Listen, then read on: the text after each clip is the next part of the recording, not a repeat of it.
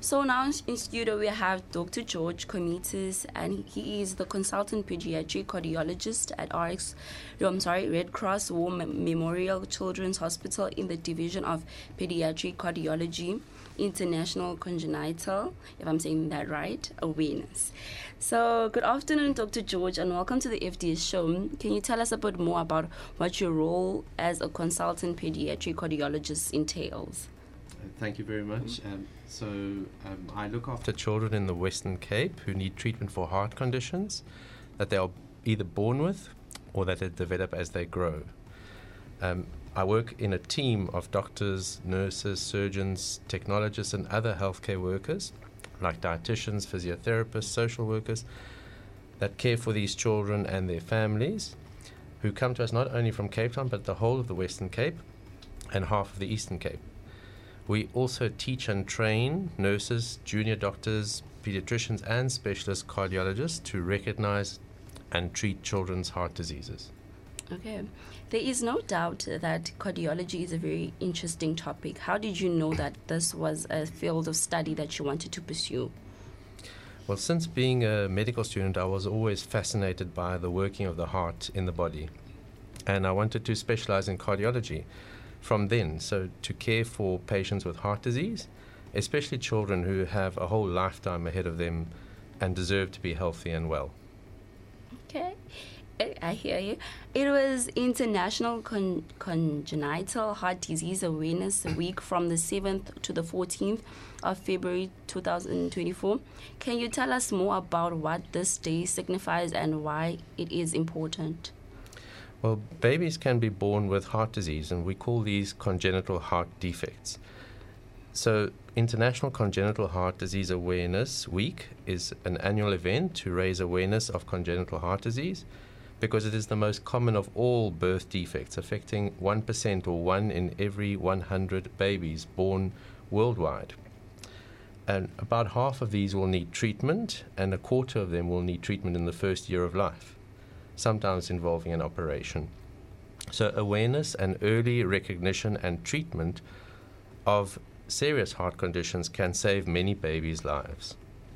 One way to check for congenital heart disease is what's called a pulse oximetry screen test, where all newborn babies should have their oxygen levels tested at around 6 hours of age or before discharge home, which is done by a simple, quick and painless test to check their oxygen levels, and parents can request this test for their newborn babies before they are discharged home.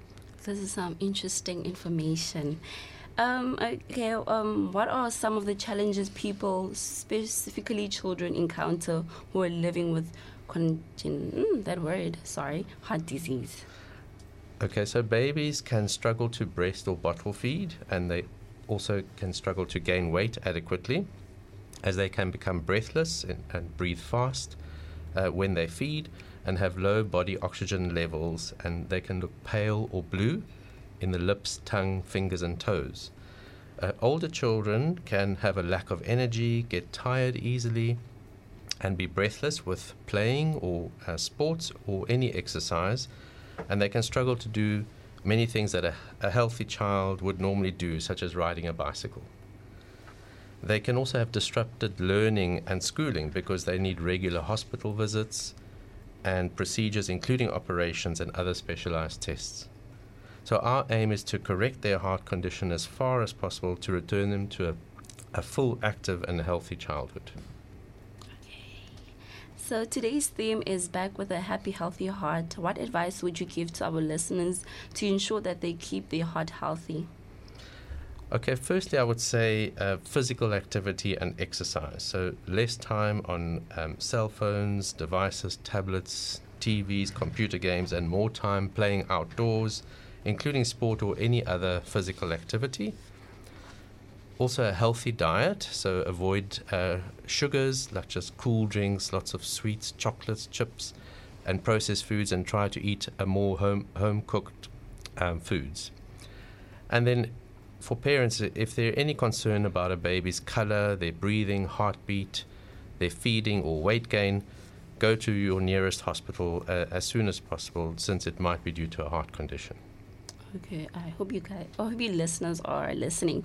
Why do you think it is important for children to be included in decisions that concern them, especially when it comes to the healthcare services that are rendered to them? Okay, so we know children speak the truth. So when they speak, we as adults need to stop talking and listen. We don't always know what their greatest need is and what's troubling them most. So we need to respect children and pay full attention to what they are saying and act on what they are saying, as we don't always see things the way they see things, and they can teach us a lot as adults and make us aware of things that we may have overlooked and that will be of benefit to them. Okay, and that's right. So is there anything else you'd like to say?